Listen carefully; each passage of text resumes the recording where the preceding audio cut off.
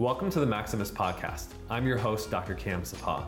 As a clinical psychologist, medical school professor, and CEO, I specialize in helping men be better in mind, body, and masculinity. On this podcast, I interview extraordinary men as a clinician would, hearing their come-up stories of how they became the men that they are today, and having them share their secrets of actionable advice on how to look, feel, and perform your best.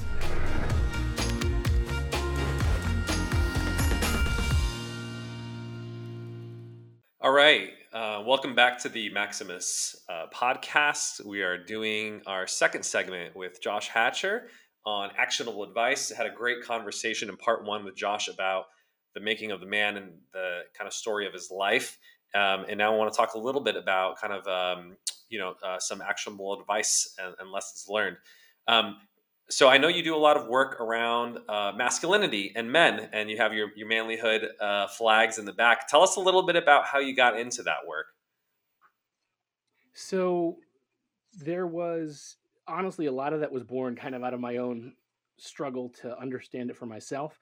And it still is, honestly. Sometimes I'm working through things and I'm like, all right, so if I've got to go through this, I can help somebody else go through it with me. I know we talked earlier about that idea that my pain has a Mm-hmm. purpose. So that's a lot of it.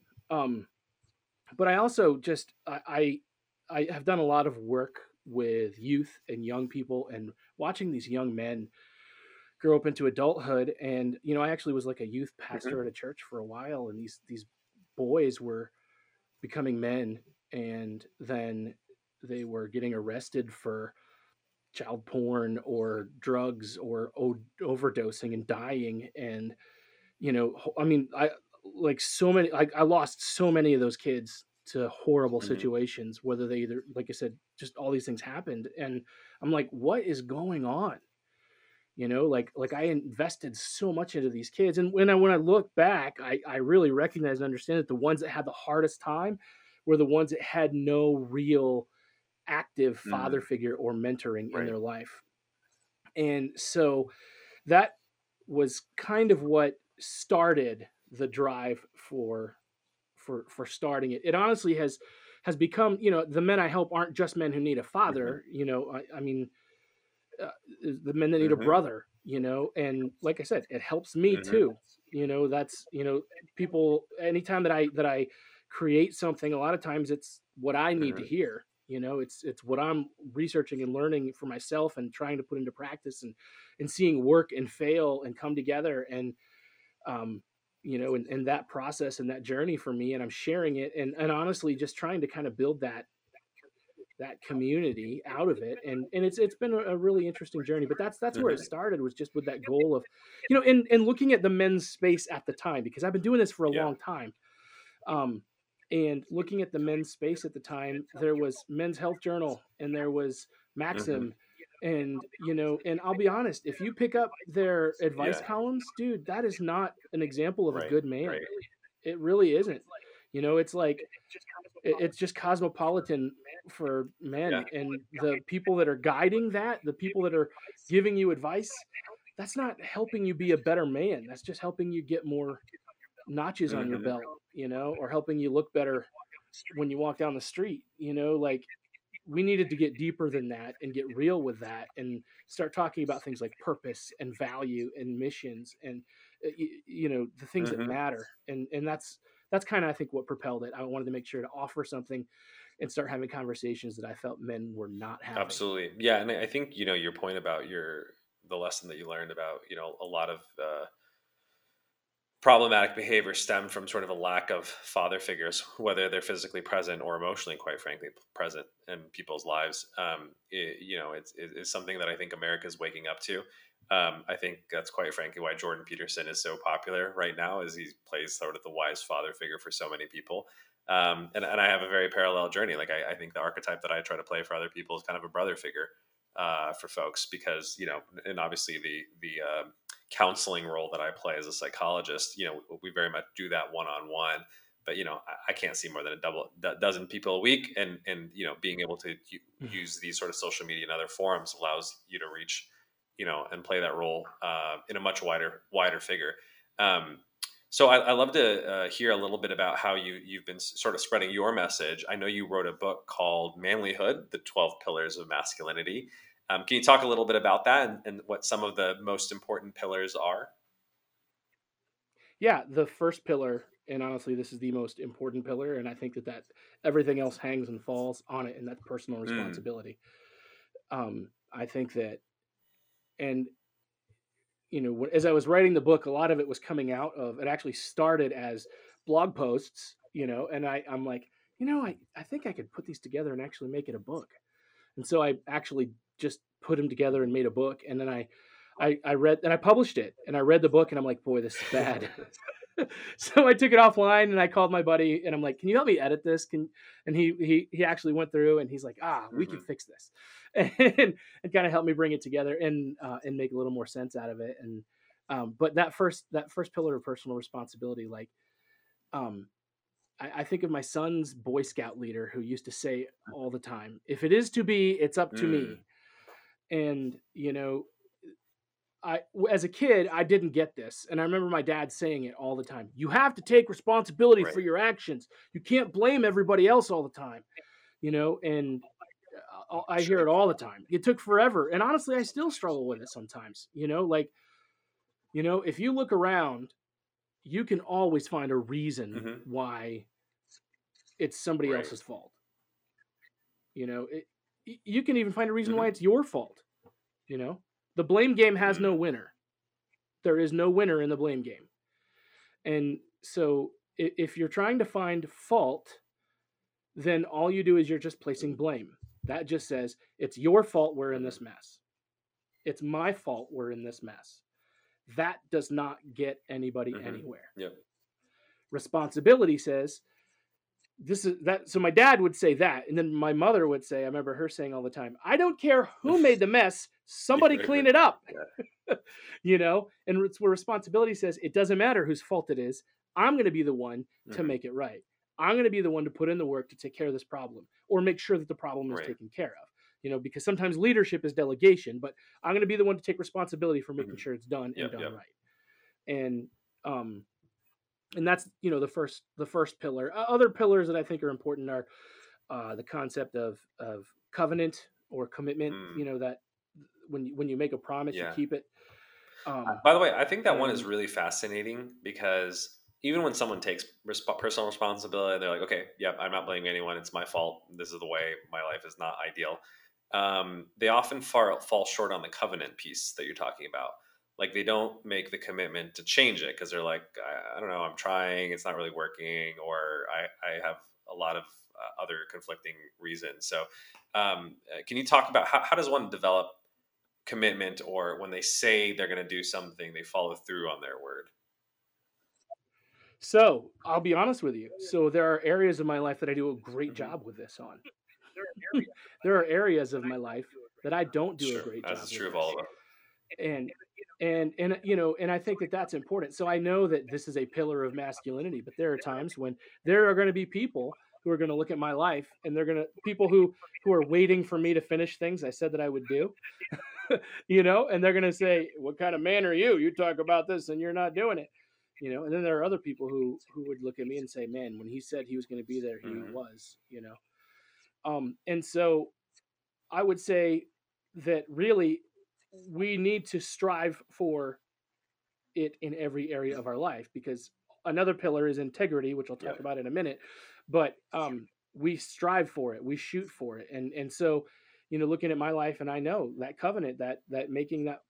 So I would say with my marriage, that's a good example of a place where I said we're going to stick this out no hmm matter what. The D word is not in our vocabulary. It's not going to happen.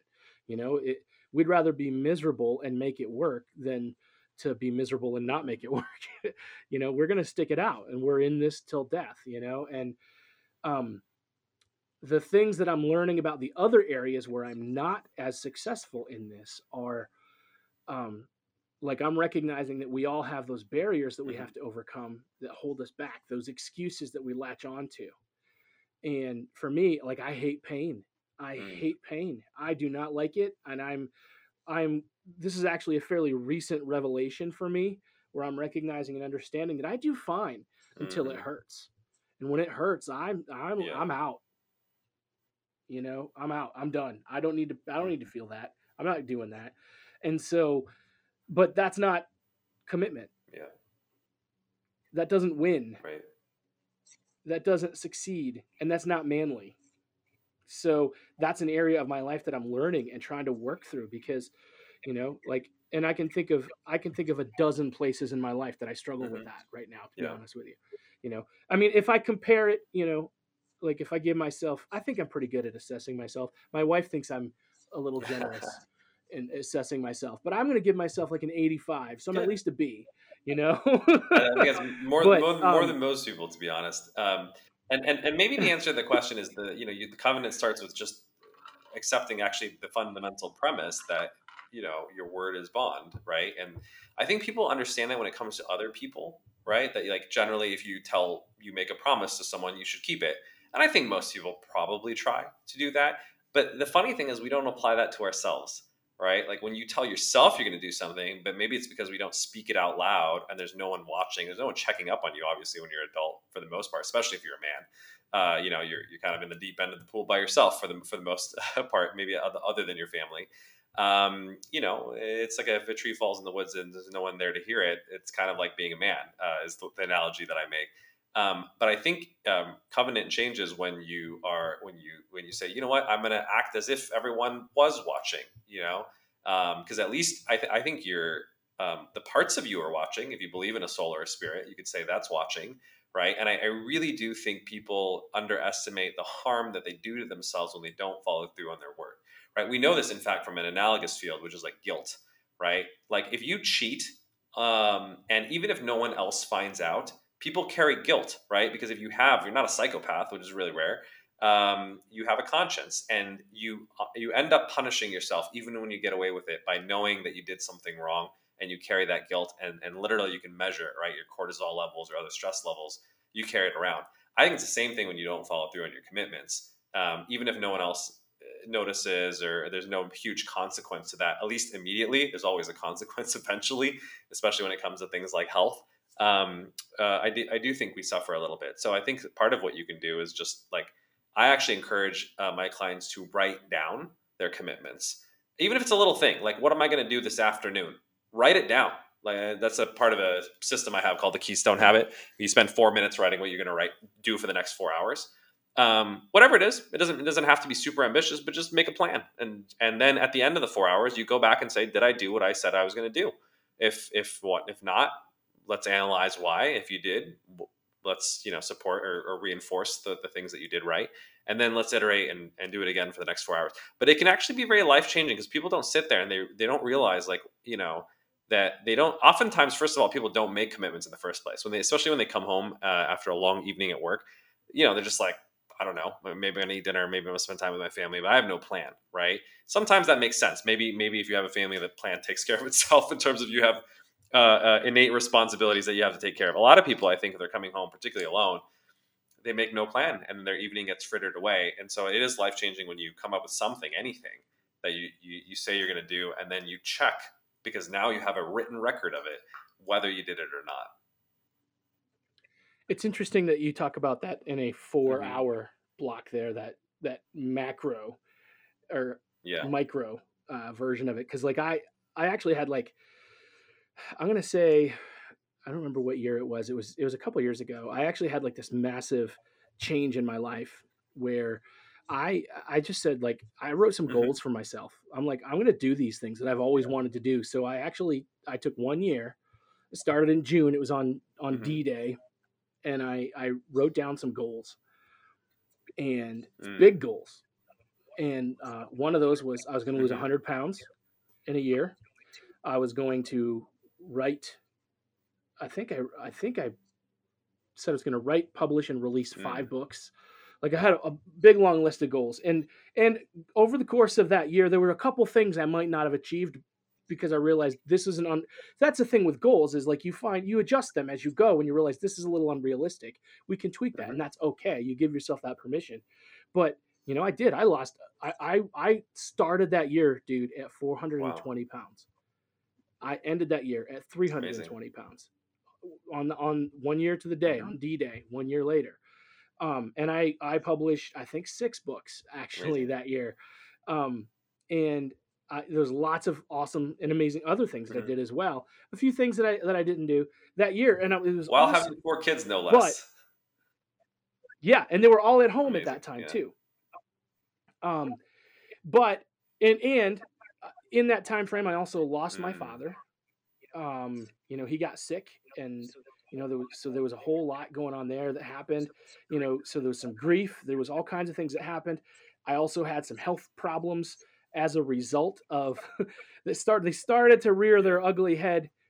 The health problems were hemorrhoids. So it's funny that I used the word rear their ugly head. Sorry. I That's have no lovely. shame. I've given up shame. But the I gave up shame for Lent. It's not Lent, but anyway, I was eating keto and not eating Ah, enough fiber, and so dude, like I already had a problem and it was accentuated. So all of that, just like I hit the end of that year after, like, it was a hard year, and it was like, this is mhm. awesome. I'm gonna take a little break before I make another set of Yeah, set of goals. Like I ran that year like a totally. marathon, and then you know what is like I have slacked off a Yeah. little bit since then. And again, I've had some things, not excuses, but I've Sure, had sure. issues that have where you're like, okay, I can't do this Mhm. because of that. Things happen. But then you let that thing become an Yeah. excuse. So I haven't gained back all of that weight, but I've gained back a big enough chunk that it's Mhm. Yeah. uncomfortable, you know. Um I also have gotten out of habit Mhm. of a few things, and dude, the whole COVID That's year, yeah. man, like all of the mental disciplines that I had built to get me Mhm. through that year. um you know I hit June, so that would be 6 months after my Mm. dad died. Then I actually Yeah. started grieving. Then after from that point on, man, like I lost all my mental disciplines, and then COVID hit, and I that 2020 was a Yeah. wreck for me. It was a real wreck for me. And so looking back, I'm like I will say there were things that I was good at, that I succeeded in, and I can take some wins on my overall Mhm. tally sheet, you know. But dude, I had a lot of losses in Yeah. 2020 in the way that I handled things, in the way that I processed things, in the way that I let things go because I didn't take the time. But some of the lessons that I learned, I Mhm. think, through that is like setting a Mhm. goal and even accomplishing a goal isn't really as important as actual Mm. transformation, right? Like like what the year of success proved to me is that I'm Right. capable of it. There are things I can do that I didn't know Mm. that I could do, and I need to do those things. Then 6 months of grief and hemorrhoid problems and surgery and recovery from that, and then a year of just insanity and Yeah. laziness have taught me that if I do not practice discipline, that's where transformation happens. Because like it- you know, keeping a goal For sure. takes discipline, and that's important. But it has to be more than just, okay, I did that, now Mhm. I'm done. Mhm. Yeah. And so that's some of the things that I'm learning and Right. working through right now. And I tell you that story because you Mhm. bring that up, and I'm like I'm seeing that whole kind of thing Yeah. play out. We're talking about that covenant and what that looks like, dude. Like um I told myself I would never go Mhm. back, and I went Yeah. back on that, and that's not good. So, and you pay the price for that. Yeah. And I'm telling you, dude, like it sucks because some of your guys that are Mhm. watching might be like, "What does he know about anything? He was this fat guy telling me anything about being healthy."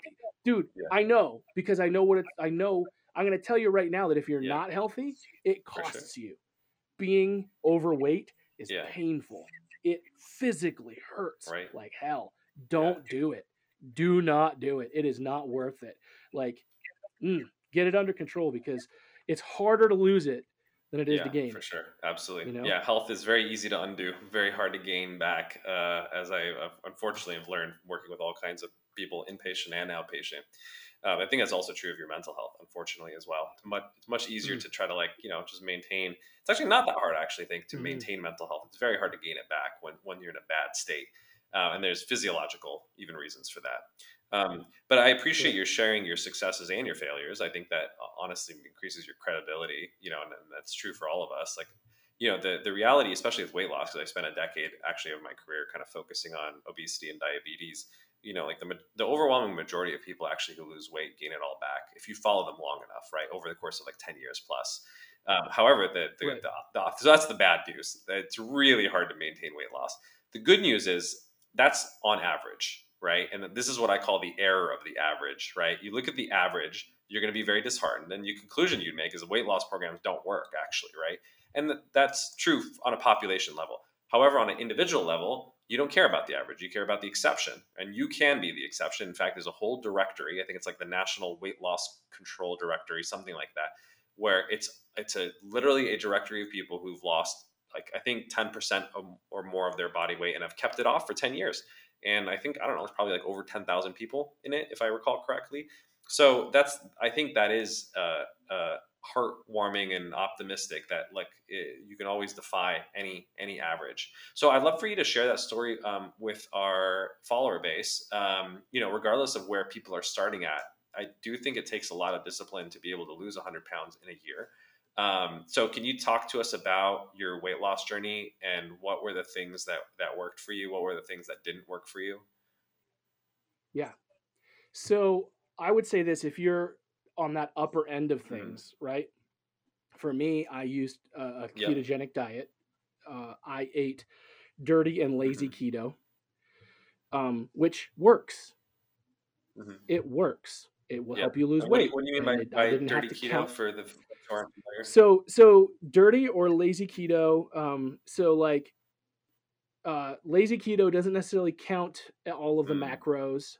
You basically uh, keep it under 20 grams of Yeah. carbs a day, net carbs a day, um, and eat whatever you want. So I lost that 100 pounds mostly eating, um, you know, cheese and Hmm. pepperoni and bacon and eggs, and things like that. And some of those Yeah. things are good, but what I didn't do is I didn't have Yeah. enough fiber. And so like I talked about that earlier, like that wrecked my guts, Hmm. dude. And so I already had a problem, and I had been to the doctor, and the doctor said, "I can't even do a hemorrhoid surgery on you because the equipment that we have can't hold Wow. you. Yeah.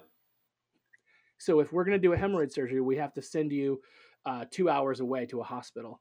And I'm like, I don't want to do that right now, because that's going to be a 2 hour Sure. drive back, wide awake. Yeah. You know what I mean? And so I kind of put that off and went through and lost that weight. And I would say, you know what, a ketogenic diet will Hmm. work. You'll lose weight, but if you want to do it right, you've got to do it healthy, and you've got to take the time to make sure that you get your green leafy vegetables. And if you don't like them, then take some Yeah. supplementary fiber. You can get fiber that doesn't have Hmm. sugar in it, and take that to help kind of keep things moving, because if not, it's gonna Yeah. shred you. And not like the good Right. shredded, Right. Right. like the bad shredded Yeah. on the inside. And dude, so when I went back to the doctor, I went back and I'm like, "Hey, I've lost 100 pounds. I think your machinery can hold me now." And he's like, "It can." And he went in and he did the surgery, and I had to kind of change my diet because I needed to Yeah. eat differently after that. Um, and and that was the first thing, is because what I was doing was working for me losing weight. And if I went off plan at all, if I changed what I was eating at all, I would start Hmm. gaining again. And so that was a struggle at first. Um, and so I really had to kind of work on that. But that surgery was bad. It was the worst pain I'd ever experienced. And he Hmm. told me that that was the worst case of Oh, hemorrhoids he'd wow. ever worked on. So he said the scar tissue was bad. He said there's actually some stuff that's still, in there that might still bother you, but it's not going to bother you as bad Sure. as it did. And I remember it was right before Thanksgiving, and so here I am. I have to eat a certain way afterwards, and I'm like, it's Thanksgiving. I'm going to just splurge just a little bit, and I splurged literally just a little tiny bit off of this doctor's plan, a tiny bit. And that night, dude, I'm like, It was like somebody took a Oh freight man. train and tried to run it through a Yeah. plastic straw, man. And I thought I was gonna die. And I remember, like, I have this buddy. I live in community Sure. with men, and I've got these guys in my life that we communicate. We're close, and I'm like, dude, I think I popped. He's a nurse, and so Right. Right. he's Right. seen everything, and like I don't want to call my doctor, So I messaged my buddy. I'm like, I think I Yeah. popped a stitch. He's like, how do you know? I know this is too much information. Like half of your listeners are like, I'm done. I'm out. But it was a really hard and rough experience, and I tell that story honestly as a Yeah. warning sign, because if you are going to do a ketogenic diet, dude, like people will try to tell you, I still Yeah. believe in keto. I still do. I People will try to tell you, oh, it's bad for your heart, it's bad for your cholesterol. Look, fat is Sure. not bad for you. Fat is not bad for you. And if you eat a high fat, moderate protein, and low carb diet, and if you are morbidly obese, Right. you will lose weight.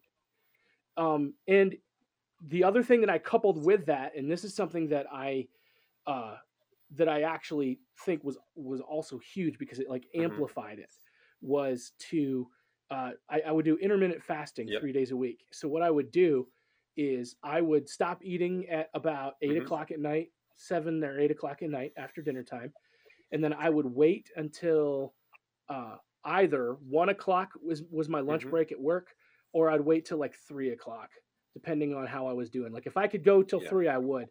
But what I had to do is I had to eat before I Yeah. came home, because if I went home, and I hadn't eaten anything, I would be really mean and grumpy. And my wife was like, "You have Yeah. to eat something before you Fair come enough. home."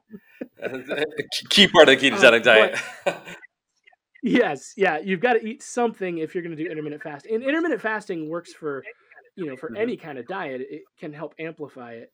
Um, you basically have an eating window where you're eating in Hmm. your window, and then when you're in your not eating window, you're fasting. And if you time it right, most of that time you're sleeping. You know, I know everybody's like, "Oh, breakfast is the best meal of the day," and it is. But if you do this right, you're just eating your breakfast later. Okay. And I would drink either black coffee or Hmm. bulletproof coffee, with some butter and coconut oil blended up. Sometimes a little bit of cinnamon to Yeah. give it a little flavor. Sometimes a scoop of cocoa just to give it a little bit of flavor. Um, Maybe a little bit. Sometimes I put a little bit of stevia in it just because.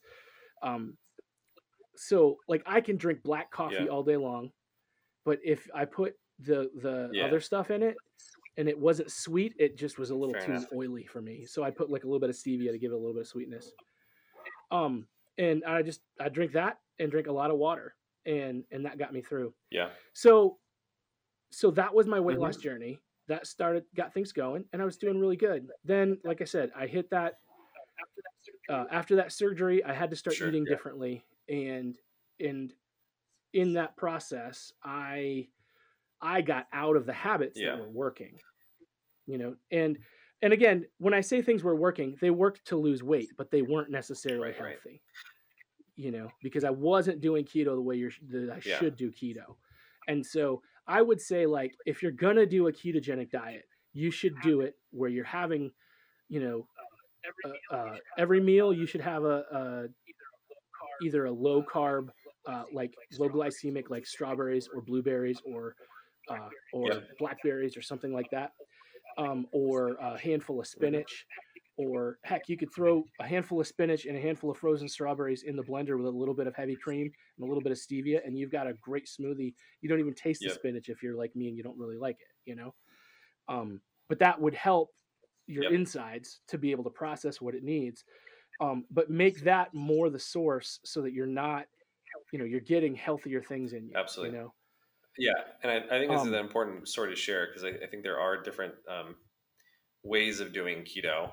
I don't know if there's an optimal way, but just as a quick touch on the research literature, I do think the increasing consensus is that ketogenic diets are probably the most superior diet for weight loss, and particularly for the treatment of diabetes. Right. So if you have problems with blood sugar mhm. control, obviously cutting carbohydrates, which gets absorbed into blood sugar, is probably the superior diet. Right. And so there's companies like Virta Health, for instance, that uh, just do ketogenic diets for patients who have type 2 diabetes. And I developed the nutritional curriculum for Amada Health, which I would call a lower carb diet, not necessarily strict keto, Mhm. Um, but that also works, right? So Verta's version developed by Volek and Finney, they define keto as less than 50 grams of total carbs. I think the reason they do that instead of the Hmm. 20 net that you mentioned is because unfortunately there's a lot of like these keto foods nowadays that focus on net carbs, but they have a shit ton of excuse my Yeah. language, but like these artificial Yeah. fibers that aren't the ones in the Yeah. blackberries, raspberries, and strawberries that you mentioned.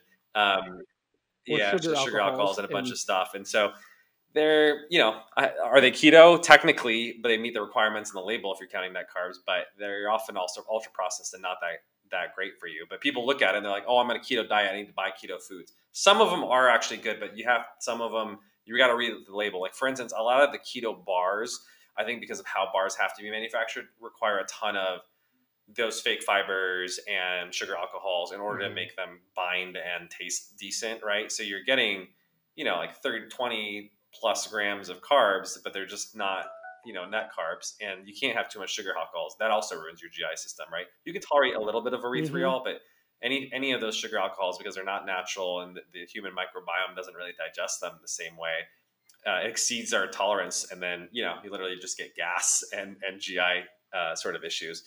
So that's one thing. And the other thing. So by the way, I think I love that you mentioned the intermittent fasting. We actually had Dave Asprey, who invented Bulletproof Coffee and wrote the book Fast This Way recently.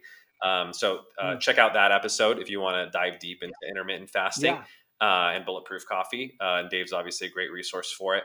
But also, we had JT on the show who talked about how if you're particularly very active, you can even have more than 50 grams. So I think he consumes like 100 grams of carbs, but he's measured his blood ketones and he's still in ketosis. So the thing that we advocate is I kind of always tell people lower your carbs to the amount that you're willing to do and able to sustain long term. Now you can do it Mm. Atkins style where you cut it to like the 20 to 50 range like we're talking about. You do it temporarily while you're losing weight and then you slowly reintroduce carbs back once you're at your goal weight to just maintain it, right? And that's going to be different for everyone Mhm. because everyone's carbohydrate tolerance, so to speak, is different. Like if you're really on the diabetes spectrum, you may not be able to get away with consuming many carbs. Some people process them, metabolize them decently well, and so they can consume more. I think you kind of have to like play around and find what works for you. But I think there is one key thing that I want to emphasize from what you said, which is the importance of fiber. Carnivore diets are very hot right now. It's a type of keto where obviously you just consume meat. It does work really well because, well, I mean, if you do that, you're oftentimes cutting out most of the ultra processed stuff, and then you're obviously cutting out carbs. Mhm. So, I'll be cutting excess, particularly refined carbs and ultra processed food. You're of course going to lose weight.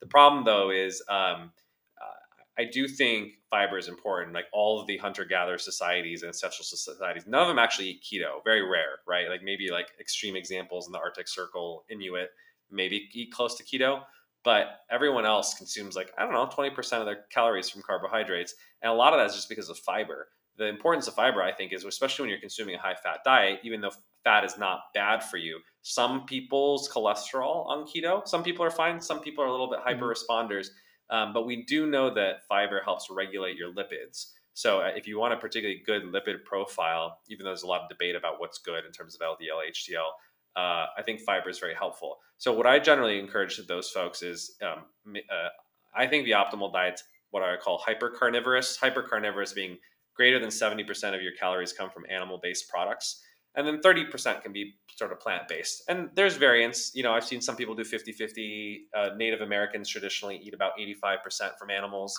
if you're trying to follow sort of like a traditional template. But I really do think you need, some of that, maybe 30%, to come from plant-based stuff, which means fiber.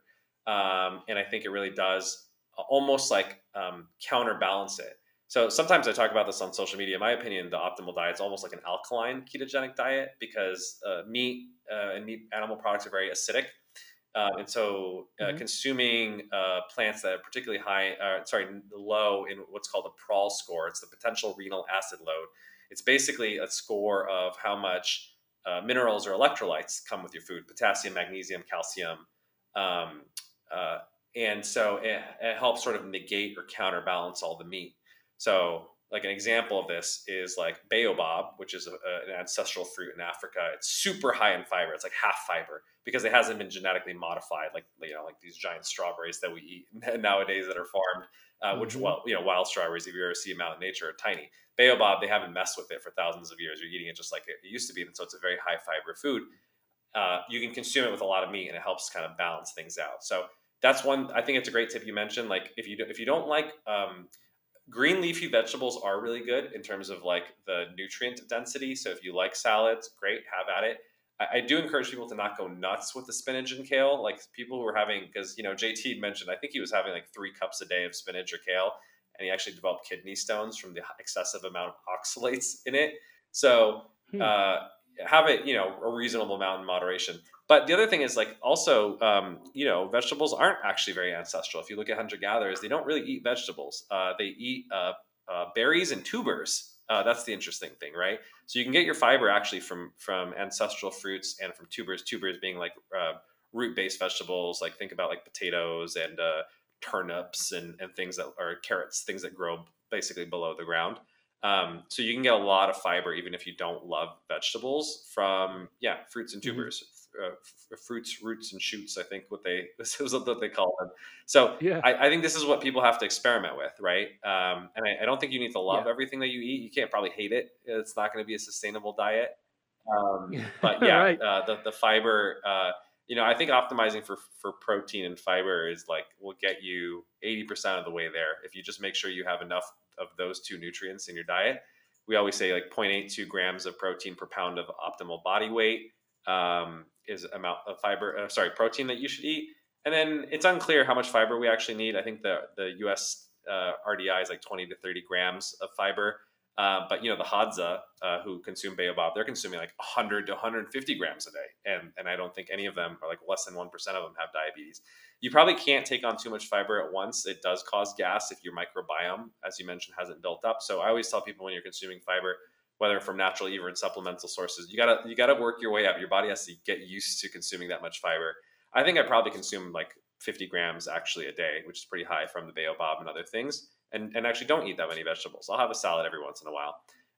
But I've learned that through trial and error and also from reading literature, kind of piecing together kind of things. So I think what I take away from you and also from kind of the experience that I have clinically and working with patients is um, don't follow things as like strict rules of thumb. I think they're guidelines, but you have to kind of adjust Mhm. them to kind of do what fits you in your life.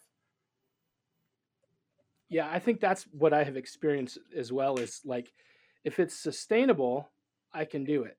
If it's, if I'm always, I'm realizing and understanding how much of this is in here, Absolutely. how much of this is in my mind, where like if I start thinking about ice cream or pizza, and how I can't have it, that's all I'm Right. going to think about, and so I'm working through a lot of that stuff too, because I'm also recognizing and understanding, like I said, I mentioned earlier, the whole Yeah. pain thing, and so the momentum that it takes to add exercise to this is very difficult when you're starting at a Sure. deficit in the pain, and so I kind of keep cycling into that place where I'm like, I need to get moving, I need to get lifting, I need to get Mhm. walking, and I need to do these things, but it hurts. And so, I figure if I'm going to walk for half an hour, the first 5 minutes Mhm. hurts, and I'm good till the last 5 minutes, and it Mhm. hurts again. And if I can, and so I'm learning how to push through that, and what I'm recognizing, and I guess this is one of those revelations I've had recently, is how much, like, I think my whole life I have just basically just shuffled pain Mhm. around to different places of my Yeah. life. And so it's not just a physical thing. Like there's a Mhm. metaphysical thing, where it's like, so I know that's the stuff that I've been working through right now, and recognizing, like, okay, I know that I am capable of putting in the hard work Mhm. to lose weight.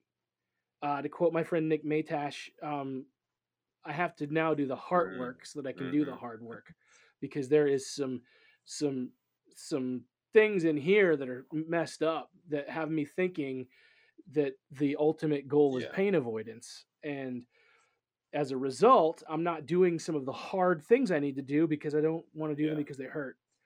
And so I'm processing that. And that's part of the challenge. And not to, we were talking about the nutrition end of things, man. Like uh, we did uh, paleo Hmm. and Whole30 for a little while at different points.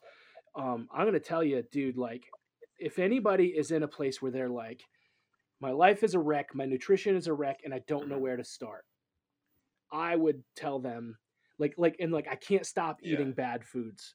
Like if it's a mental thing, like I would always recommend the concept of a Whole30 where you're taking Hmm. 30 days, you take 1 month and you eat nothing Hmm. but whole foods. Like for me, and that's basically like a Yeah. modified paleo. But for me, like that was actually the first thing that happened kind of before I did that year. And it helped me to definitely change my mind Yeah. about food. um because I I was down in pizza and candy bars and non-diet sodas every day, and like to take 30 days and not have any of that and only eat certain kinds of foods, and then the foods I was eating were Hmm. good for me.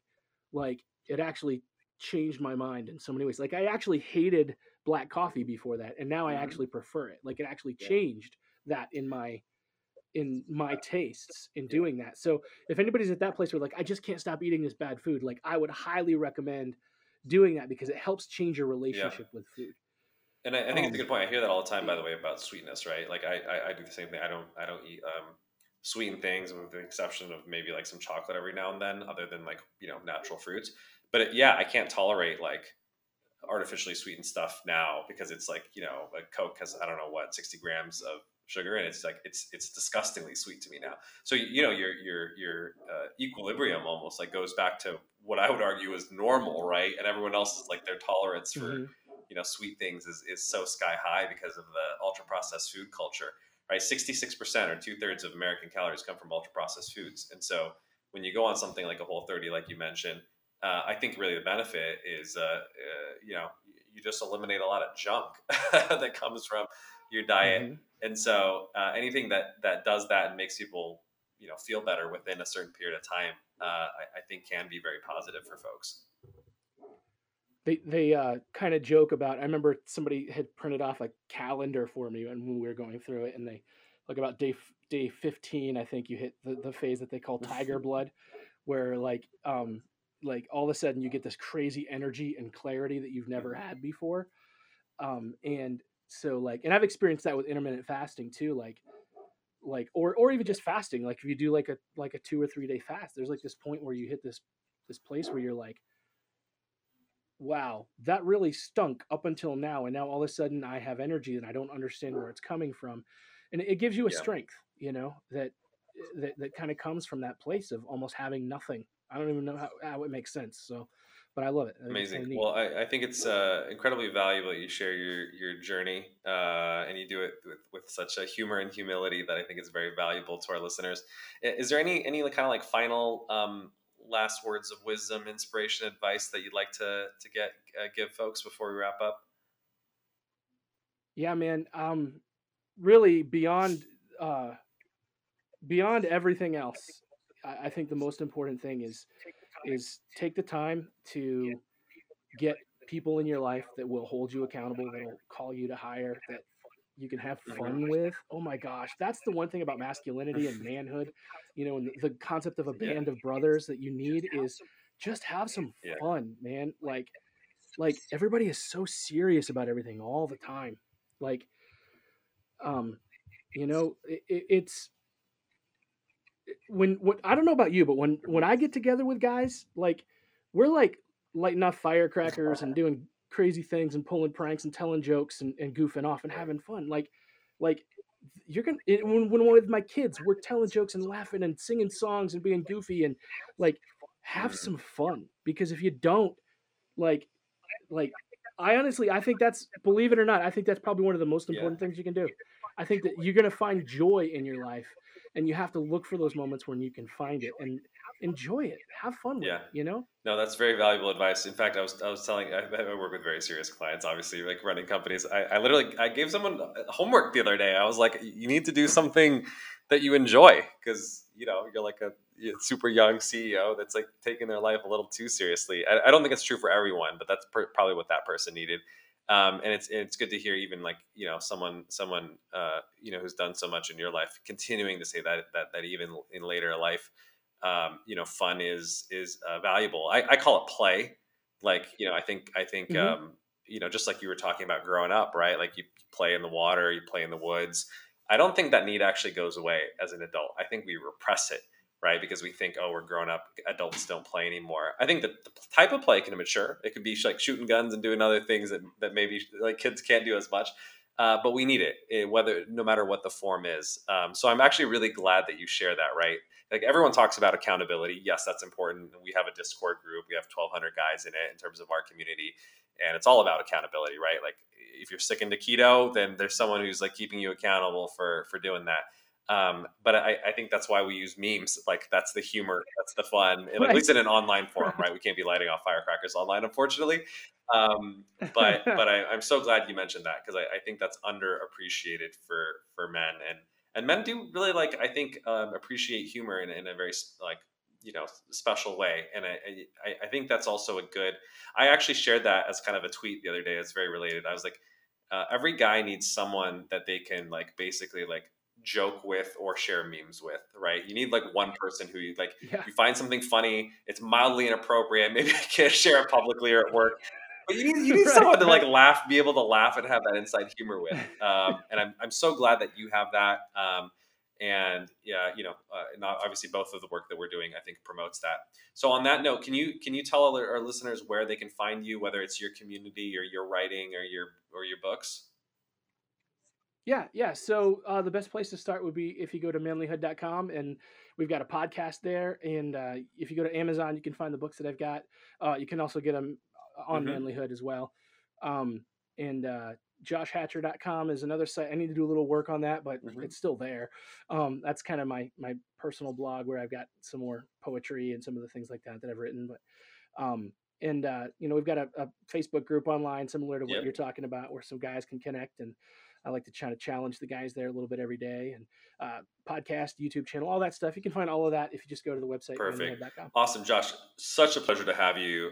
Such great and rich experiences that you've had in your life, and your honesty and humility and authenticity just come across so much. So I think this will be a very very valuable podcast for our listeners, and I appreciate you having you on. Yeah, I appreciate you too, man. You've actually given me a lot of good things to think about too, and some very helpful information when it comes to the nutrition stuff. I think there's some stuff that I can really learn from. So I Awesome. appreciate it. Thank Absolutely, you. man.